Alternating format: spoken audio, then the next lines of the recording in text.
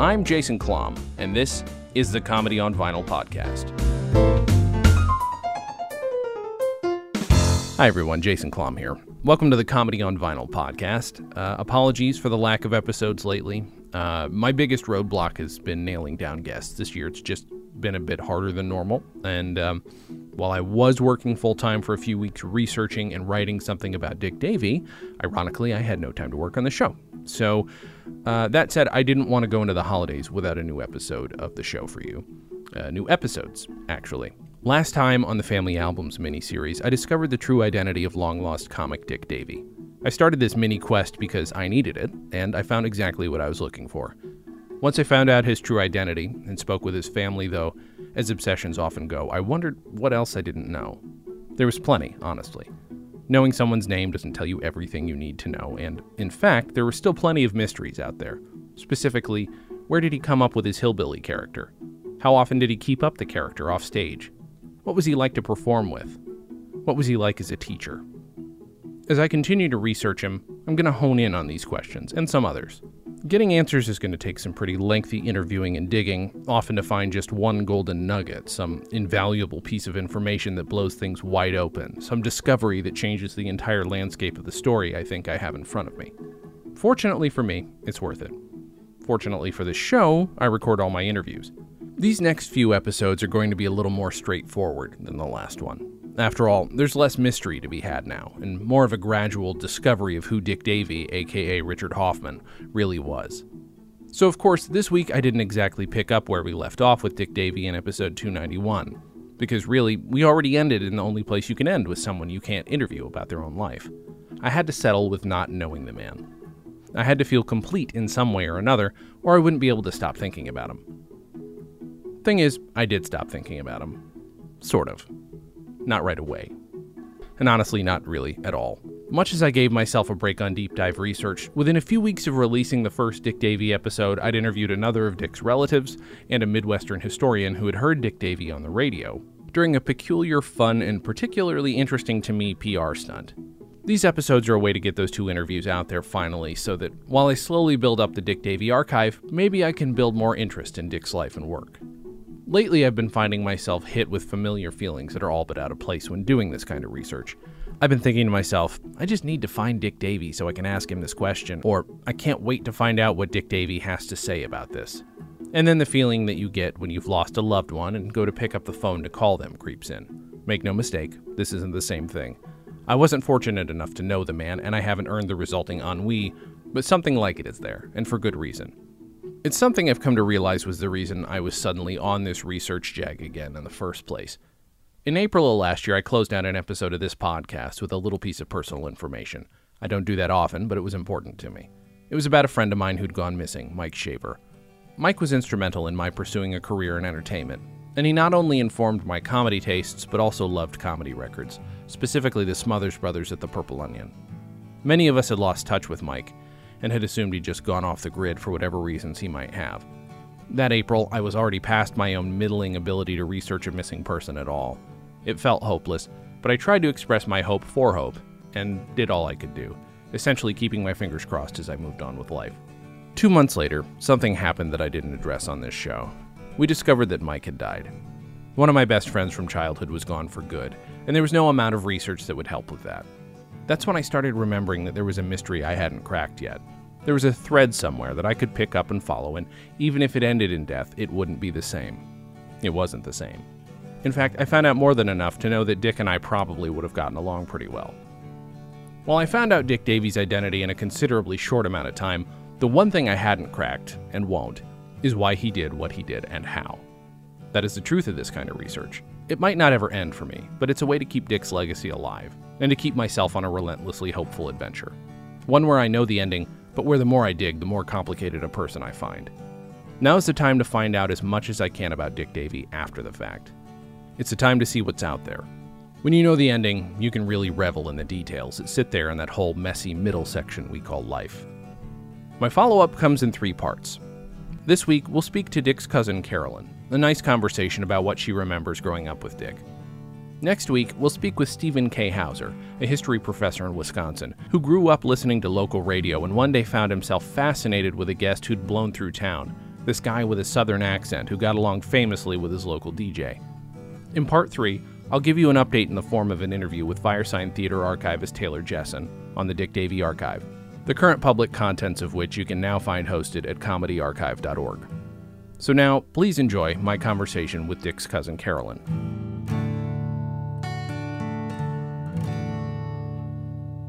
Well, I knew him as a child, I guess maybe he was a teenager. Mm-hmm. I just remember Dick and his brother Dan coming to visit us in Philadelphia, and I felt so good walking with two tall young men. They were my cousins. And he was sort of a happy-go-lucky kind of guy, always sort of with a twinkle in his eye, little mischievous twinkle. But we didn't really keep up a close relationship. As he went to college, I don't think I had contact with him. But I did go to his wedding, which I remember as being a more unconventional wedding. Oh, really? Where they wrote their own vows, which back in that day was not really done that much. Weddings were pretty much cut and dried the way you're supposed to say it. Yeah. So that wedding remained in my memory for quite a while. I don't think I saw him and his wife, but I did hear that he had a child. Mm-hmm. I have one other memory, I guess, long after Dick separated from his wife and his child. Our uncle, which would be his father's brother and my father's brother, who had been living in Washington, came to New York, and he wanted to meet with his nieces and nephews. Mm-hmm. And we met someplace, I don't know why I think of Central Park, but I just remember meeting in some outdoor place. And what Dick said to me has never left my memory. Uh-huh. I'm trying to think how old I was. Maybe I was in my 40s. I don't know. But he looked at me, and he said, "Hey, you look great. Did you have a face job?" And I was shocked. Oh, my God. I was shocked, first of all. It's not something I would do. Uh-huh. Number two is, it's just, it was a strange thing to say to somebody. Uh-huh. But that's the only remembrance I have of that visit with our uncle, which I think we probably concentrated on our visit with him. I think at that time he was teaching. Mm-hmm. And that's about all I remember. I think I sort of remember he sang. Uh-huh. And played a guitar or something, but that's not too clear in my mind except from what I learned later. Okay. Then there was a big void and somehow I knew that Dick had broken relationships with his father and his brother. Uh-huh. I guess I just learned that hearsay, maybe from our uncle, who was the one he was closest to. Mm-hmm. The next time I saw Dick was when his father died. That was Rabbi Isidore Hoffman, who was the religious advisor at Columbia. Right.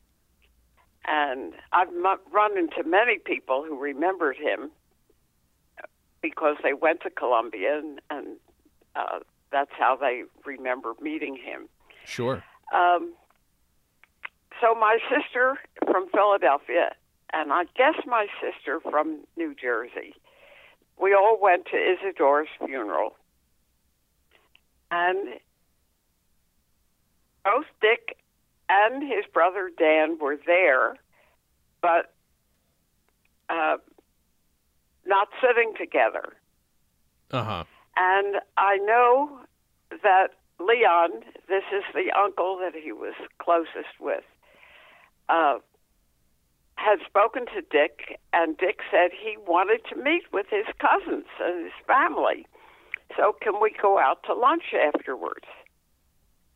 So we did, but Dan did not go. Okay. He would not be in the presence of his brother.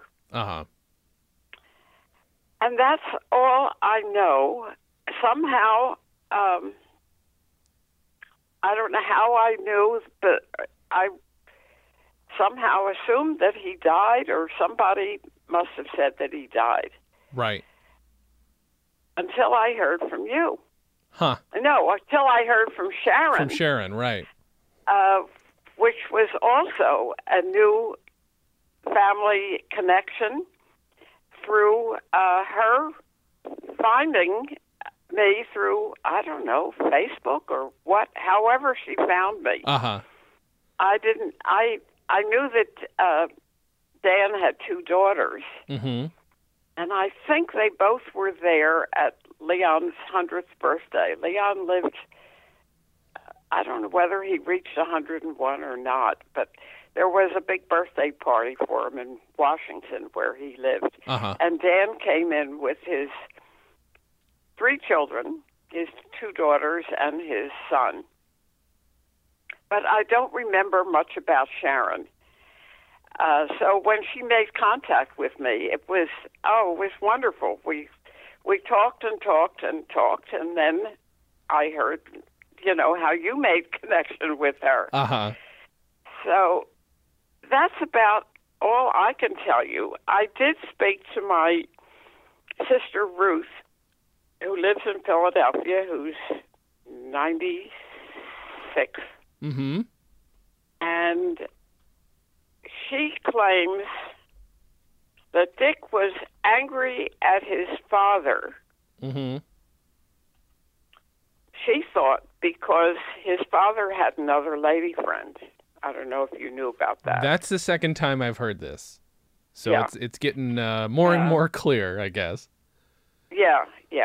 After his wife, my Aunt Hilda, after she died, I think they were, it was made clear that who she was. Uh-huh. But I wasn't aware how long this had been going on when his wife was alive. Sure. So the other thing was that maybe his father was disappointed in him because he was not pursuing a career that his father thought was worthy of the Hoffman name. Right. I had wondered that myself, yeah.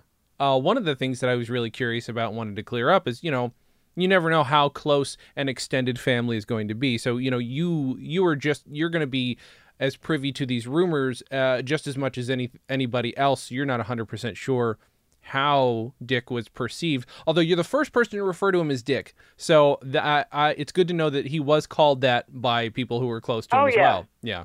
Yeah, never Richard. Yeah. No. Now, I'll tell you one other thing. Yeah. I called my sister, and I asked what memories that she had. Of course, she remembered the funeral because that was the last, I guess, we saw Dick. Mm-hmm. But Ruth said that she once saw Dick perform in a nightclub in New York. Mm-hmm. He was singing and playing the guitar. And I said, well, how come you went there? Because she was living in Philadelphia. And she didn't remember. Huh. But she said she went, and she went to some nightclub, and she was performing. That's all she remembered. I don't think she had contact with him after that. Right. So there must have been some contact, either with her or through our uncle Leon. Mm-hmm. But that was the only memory she could add to what I've told you. That's so interesting. There's so many. Some of the biggest gaps are, I don't know how or why he even got into entertainment. I can tell you that for sure he followed in his father's footsteps in that he clearly remained a pacifist and quite a, that was interesting. Yeah.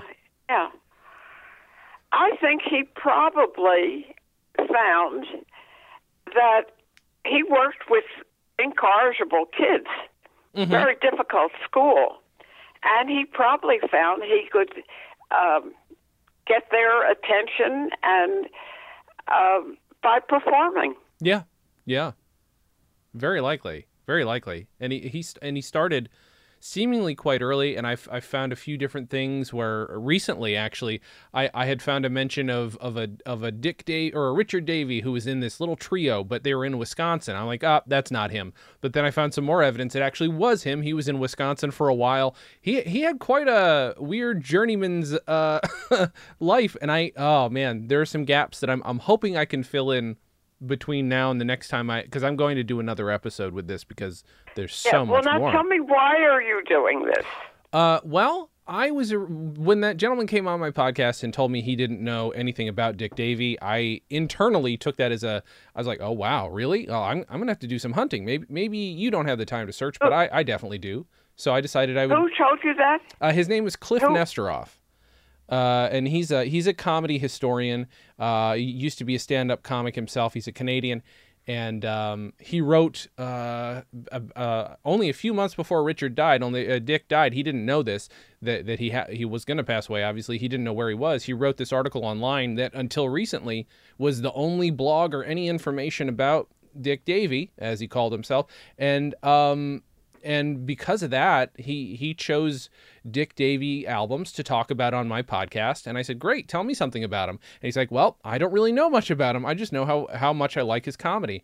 And I got drawn to him because of that. I got drawn to him because I love politically conscious comedy that actually tries to make a difference. And the more I think about it, I'm obviously drawn to anybody who has tried to teach the youth of America who are kind of on a bad path, because I went to an alternative school myself, and I don't know, I'm drawn to him for a number of reasons, but it was mostly to solve the mystery at first. Yeah, it's a challenge. Yeah. Well, it's been fascinating, and I'm so glad to know. I mean, we have 3 cousins in Israel. Uh-huh. That's there were 2 aunts.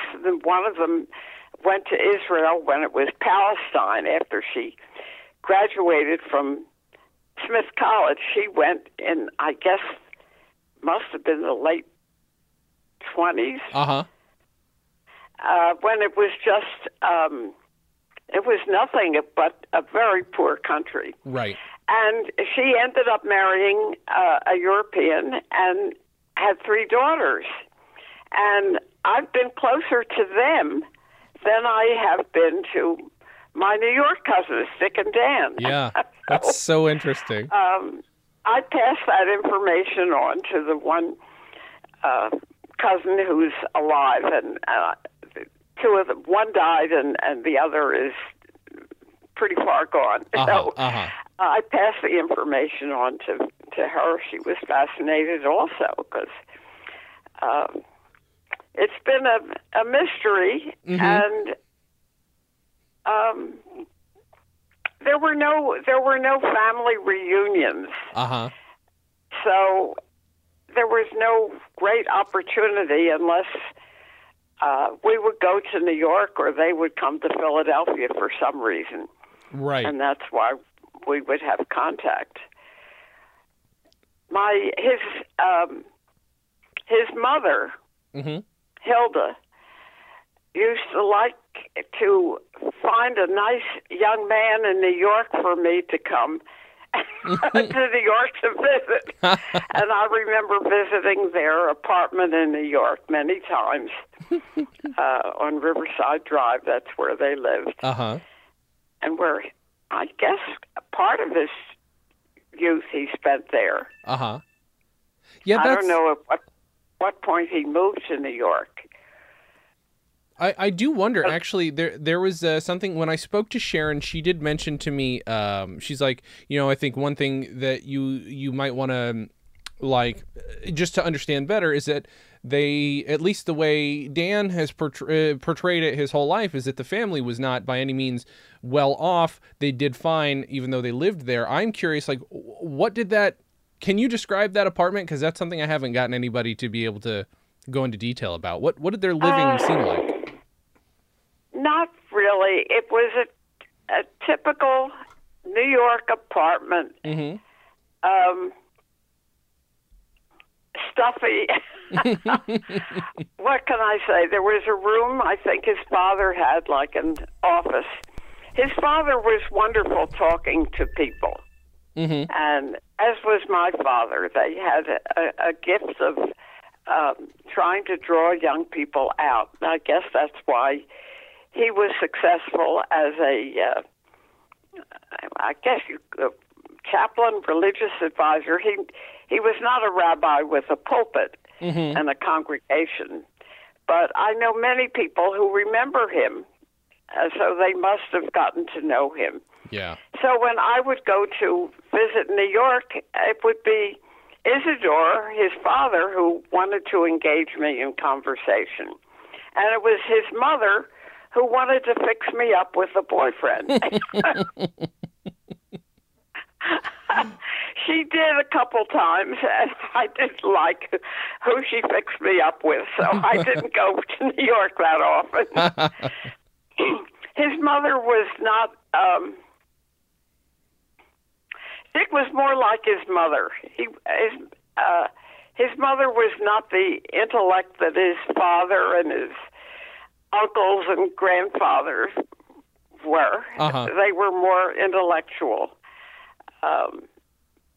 But I think Dick looked more like his mother, and I think he was a little more carefree as his mother was. But that's, going back a long time. Sure, of course. No, yeah, that's... Yeah. Those are little details that I might not get from anybody else. Boy, I'll tell you, Yeah. What? Give me 1 second if you would. I just realized my phone's about to die. I want to plug it in. I don't want to lose you. 1 second. Did not realize it. Sorry. 1 second. Oh, where's the plug?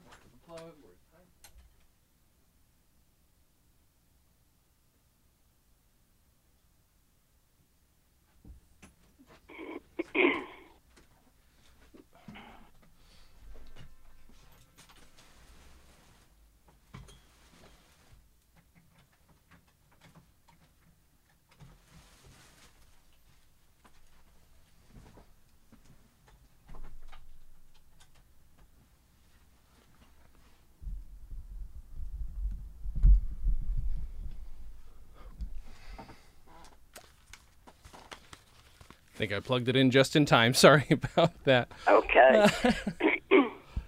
So yeah, I think now I understand why he was closer to his uncle Leon, who was the younger brother, who was also a person that had many different jobs, different women, and was much more adventuresome and carefree. Yeah. So I can see why he connected more with him than my father, who was pretty straight.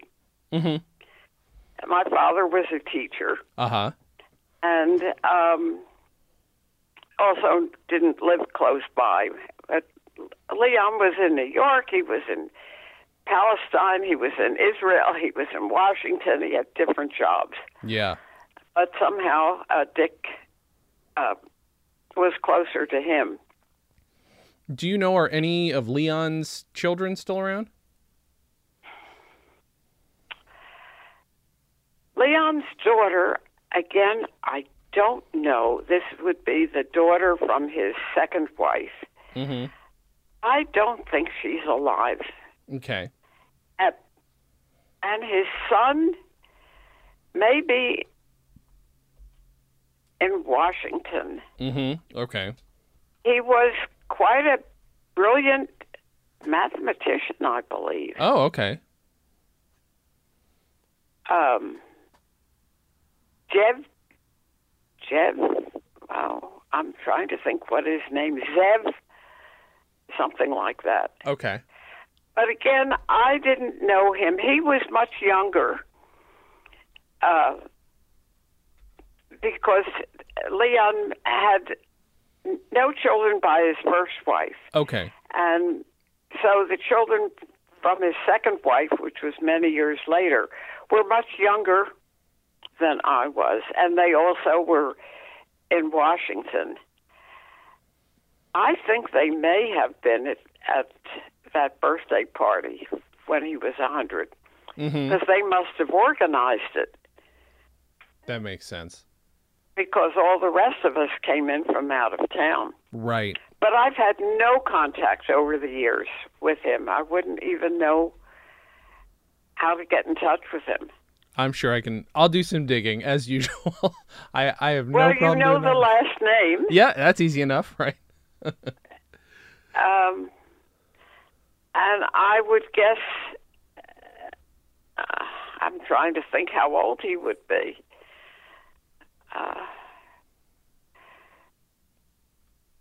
I don't know. I have no problem doing some digging. This will be right. it'll be fun. Something else for you. Yeah, he certainly would fill in about his father. Whether he knew his father's relationship with Dick, I don't know. Right. He'll have a good idea, I would imagine. Maybe. Yeah. I hope. Man, that's wonderful. You've given me a lot to think about. I actually interviewed a gentleman right before you, well, about an hour or two before you, who did not know your uncle, but who lived in Wisconsin and heard him on the radio with a local, a local DJ. And this DJ was locally popular, and he did a joke presidential campaign, which is, I'm fascinated with fake presidential campaigns. And he decided, mostly probably due to the popularity of your uncle's records, that he would make him his vice presidential candidate. So whenever he came on, that's what they talked about, was their fake presidential and vice presidential campaigns. Okay. And it was kind of a lot of fun. And because of that little bit of PR, this guy has been fascinated with your uncle for the rest of his life, and he really loves his comedy. So it was kind of fun to talk to him about that. Yeah. Well, Isidore had two religions. Uh-huh. You know, he was a Quaker as well as a Jew. That's where the pacifism comes in. I did not know that part. Yeah. Interesting. I don't know if he affiliated formally with a Quaker, but that's where the pacifism came into his life. It didn't come in through his studies at the seminary or however he got his ordination. Uh-huh. That's fascinating. That's a new piece of it. Now, am I right that Leon is he wrote a book about Hannah, right? Hannah was, yeah, okay. Oh, yeah. I must have that book somewhere. Oh, she was fascinating. Oh, yeah. She was the really colorful one. This is the one who, when she left Smith, went to Palestine and really dug the earth and helped create the country and settled there. She and her husband had orange groves. And my cousin, who's alive, the one I keep up with, lives right next door to where her mother lived in that same area. So that was, she was a vibrant person. And she came here. Her father, our grandfather, my grandfather was a rabbi who, I assume you're not Jewish, so I will explain to you. Please well, do. You know there are three branches of Judaism: the Orthodox and the Conservative and the Reform. Does that ring a bell? Yes. Okay. Our grandfather became the first conservative rabbi because he met the man whose name was Solomon Schechter, who was the inspiration for this change away from the Orthodox to conservative, which is not quite as rigid and a little different interpretation. Okay. And they established the Jewish Theological Seminary, which is in New York. And our grandfather was in that first graduating class, and he became a rabbi in Newark, New Jersey. Mm-hmm. When I left Philadelphia and got married to somebody in New Jersey, I met people here who were married by my grandfather because they belonged to his congregation. Yeah.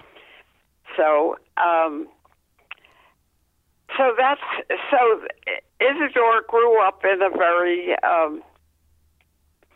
religious environment, and as I recall visiting our grandparents, it was not the way conservative Jews observe their religion today. It was more like the Orthodox Jews, where they won't turn a light on the Sabbath, and they won't cook, and they won't, it's very restrictive form of the religion. I'm sure that, I have memories of going to that house. And all right. So that his father, Isidore, grew up and my father grew up in a religious household. Although it was interesting that our grandfather had his first career as a lawyer, and it was in his, maybe it was his 40s. Mm-hmm. He decided to give up law and go into religion. That's interesting. I think I remember seeing that. Yeah, okay. That was quite unusual. Yeah. I don't know anything about his law career. Mm-hmm. I just remember him as a rabbi. It was a very commanding-looking person with a long white beard. I'm just looking at a picture of him right now because I have a family pictures. Wonderful.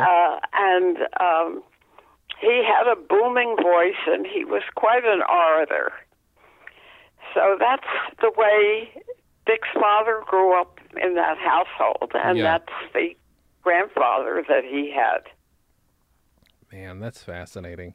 I don't know that fits into the picture.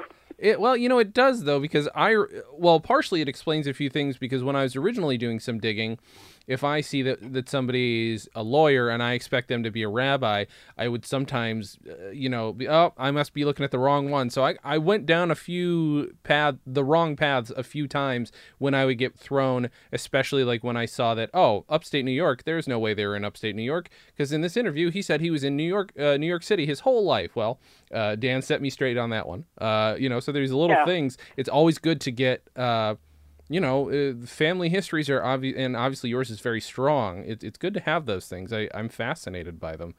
Yeah. Well, I feel badly. I've often felt badly that our family wasn't as close as I wished it would be. When I hear of friends having these big family gatherings, we had them when somebody got married or somebody died. Yep. And that was unfortunate. Yeah, I can relate to that. That's very much. And now with my own children that are probably your age, I don't know how old you are. How old are you? I'm 38. Oh, you're very young. My kids are let's see, my oldest granddaughter is 32. So my children are, my son is 63, and I have twin daughters who are 61. Oh, okay. Or will be next month. So I was successful because I had a 90th birthday in December. And what I wished for was to have all of my children and grandchildren together. And I was able to have that wish fulfilled. That's pretty good. And it was so heartwarming to me to see them interact because they're cousins. Right. You know, and they don't have a chance to really get to know each other. And 3 of them are in California now. Oh, really? Okay. 2 of them are working, and one's a freshman at Stanford. Really? Okay. Oh, he watch for the rowing team. He is a. I'm bragging now.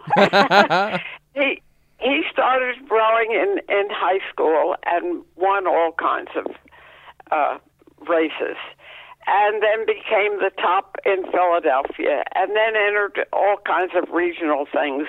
I'm going to skip to the last 2 years. He was in international rowing competition for that would be high school age kids. Last year he was in the Czech Republic, and the year before, Lithuania. Wow. Any rate, he was a senior in high school last year. He's a very good student and wants to go into engineering. And one of the places that he applied to was Stanford. And that Stanford, I'm sure you know, has a rowing team that they're proud of. Yeah. And they found him, I guess, when he was visiting the campus, and spoke to my daughter and said, "We'd like to have your son go here." And they offered him a full 4-year scholarship. Wow. Wow. That's remarkable. So he is a freshman at Stanford, and he's a good student. He probably could have gotten in on his own record, but this certainly pushed him. So of course. Watch out for James Wright, Wright. They're I guess they start in the spring, and it's a lot of. Did you ever read Boys in the Boat? No. Oh, read that book. Oh, that's wonderful. That tells you a lot about all the rowing skills and the rowing competition among college, various universities. So, any rate, so he's out at Stanford. That's wonderful. So now you know some of my family history. I love it. I love it. Well, it's nice when people, keep track of that stuff. I'm always, it's one of those things. I started doing a podcast trying to dig into my own family history, and then also just dig into things about my last name, because it's an unusual name even for Germans. And so just doing some digging, and you realize, oh, your family doesn't really know anything because they didn't pass anything down. We're not the most communicative family. And it's nice to meet a family who at least knows something about the rest of their family. Also, let me tell you about his James' brother, who's also in California. He's working for SpaceX. Really? Oh my God. Yeah. Well, let me tell you, I can brag to you because I don't, I don't care who you tell. James' older brother, Jeremy, went to University of Pennsylvania and in engineering, and he was in a master's program. So at the end of his, he would have had another year past the 4 years of college to get his master's. So I expected to go to his graduation after 4 years, but my daughter said, "Oh, wait, come next year when he gets his master's." Yeah. So at the end of that 4 years, I said, "Is he back in college?" She said, "No, he was offered 2 internships. One was with SpaceX, and the other was with the one that Bezos started. Oh, yes. Blue Star or something like that, up in Washington, also in the space industry. So that's why he didn't go to graduate school. He spent half a year with one company and half a year with the other. And they both offered him full-time jobs. Wow. Ridiculous. That's amazing. So I don't know if he's ever going to get a master's. Right. Whether he stays in the space industry or not, I don't know. But he's with SpaceX. That's amazing. At the bottom of the line, obviously, he's, just out of college 1 year. That's amazing. But when I asked him to tell me what he does there, and he started to talk, I said, "Stop! I don't understand what you're talking about." That's amazing. At any rate, it's really exciting to see what you young people are doing today, because it's certainly not the kind of thing that I grew up with, where careers were pretty much cut and dried. I also do hope that everybody in the family is passing on to these next generations of how the hell to live past 100, because it just keeps happening in your family. Everybody in your family, they're doing okay. Everybody, they're doing okay, which is pretty great. More longevity than my family has. I don't know what you guys are doing right, but well done. Well, I don't know. Now, my father died when he was 77. Okay. Well, still average. My mother, I think, was 86. Okay. And I think our grandparents lived to their 80s. I'm not sure. And I'm not sure how old Isidore, Dick's father, was when he died. Trying to remember. I did know that at one point, but I can't remember. Yeah. At any rate, I don't know. It's good and it isn't. Sure. It's good if you've got your head on your shoulders of and course. your body works okay. Yep. But when you get into your 90s, lots of things begin to wear out. Sure. And it's not so easy. But if I can keep my head on my shoulders and can still get around, which I can, I'm very grateful, because I see just the opposite around, and of course lost a lot of friends. Of course, and that cannot be easy. But you wouldn't even believe how I don't know. This has been, it's very kind of you to sit down and just, I don't know. Everybody in your family's been so outgoing about this. Do you know? This would actually be something I'd be curious about. Do the younger generations, do you know what their concept of where they're coming from is? I mean, do they know like how important Isidore was in that community or anything like that? I think 2 of my kids are really interested in family history. Okay. My daughter Judy particularly, she took all of Hannah's letters that she wrote to my mother, and she typed them all up and put them in a book. And she's really interested in family history. And my son is a collector of all kinds of things. And he has pride in his family.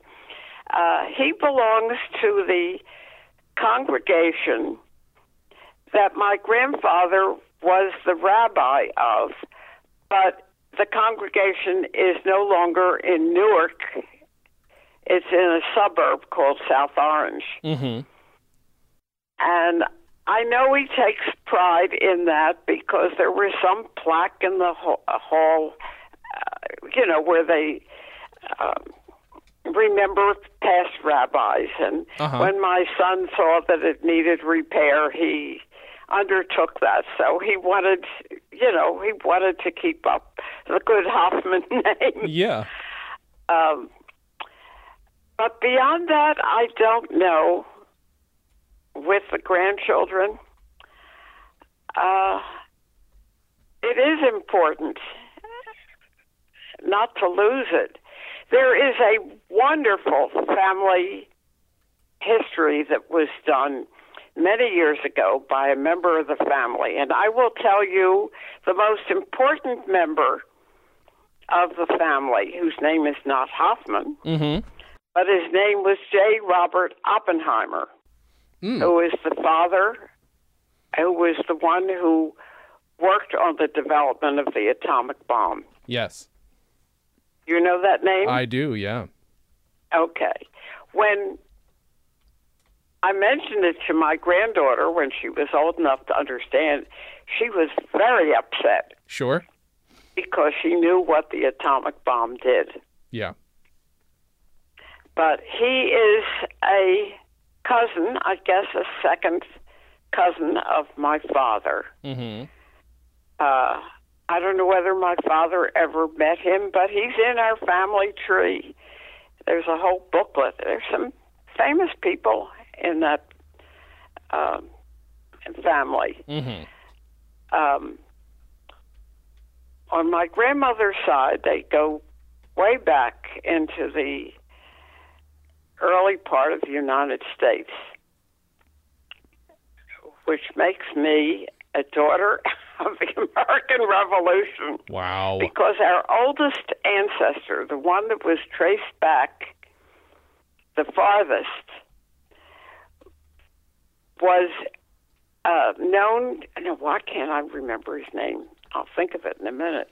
He supposedly lent money to George Washington during the Revolution. Aaronsburg. Aaron Levy was his name. Okay. From Pennsylvania. There's a town in Pennsylvania named after him. And he's the one furthest back on my grandmother's side. Wow. That's why I say I can be the daughter of the American Revolution, which I don't want to be. So it is an interesting family. Thank you all so much for listening to this episode, and please catch up with us next week when we talk about Dick Davy's political aspirations.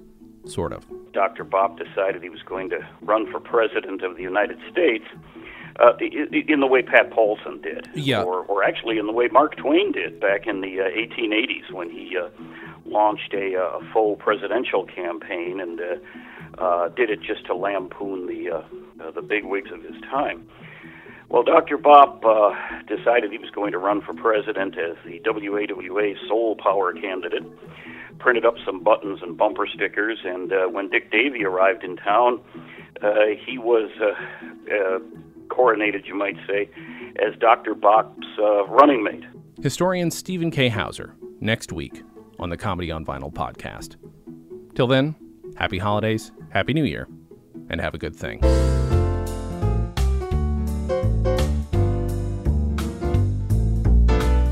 Comedy on Vinyl is a production of Stolen Dress Entertainment. It is produced by Mike Warden and is hosted and edited by Jason Klom. Our theme song was composed and performed by Richard Levinson. You can email us at podcast@comedyonvinyl.com. You can also send snail mail to Stolen Dress Entertainment, P.O. Box 805, Burbank, California, 91503. Subscribe to Comedy on Vinyl on Apple Podcasts, Google Podcasts, and anywhere else you can find podcasts. Give us a 5-star rating and write us a review.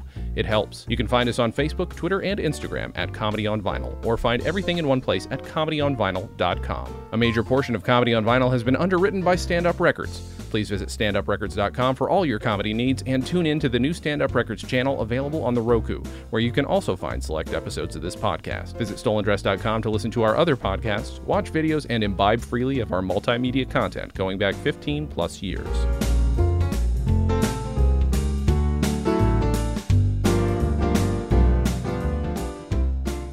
Stolen Dress Entertainment. Hey, it's my turn. Ah! Hi everyone, Dick Davy here. Really? All right, that's a mental problem. Hi everyone, Jason Klom here.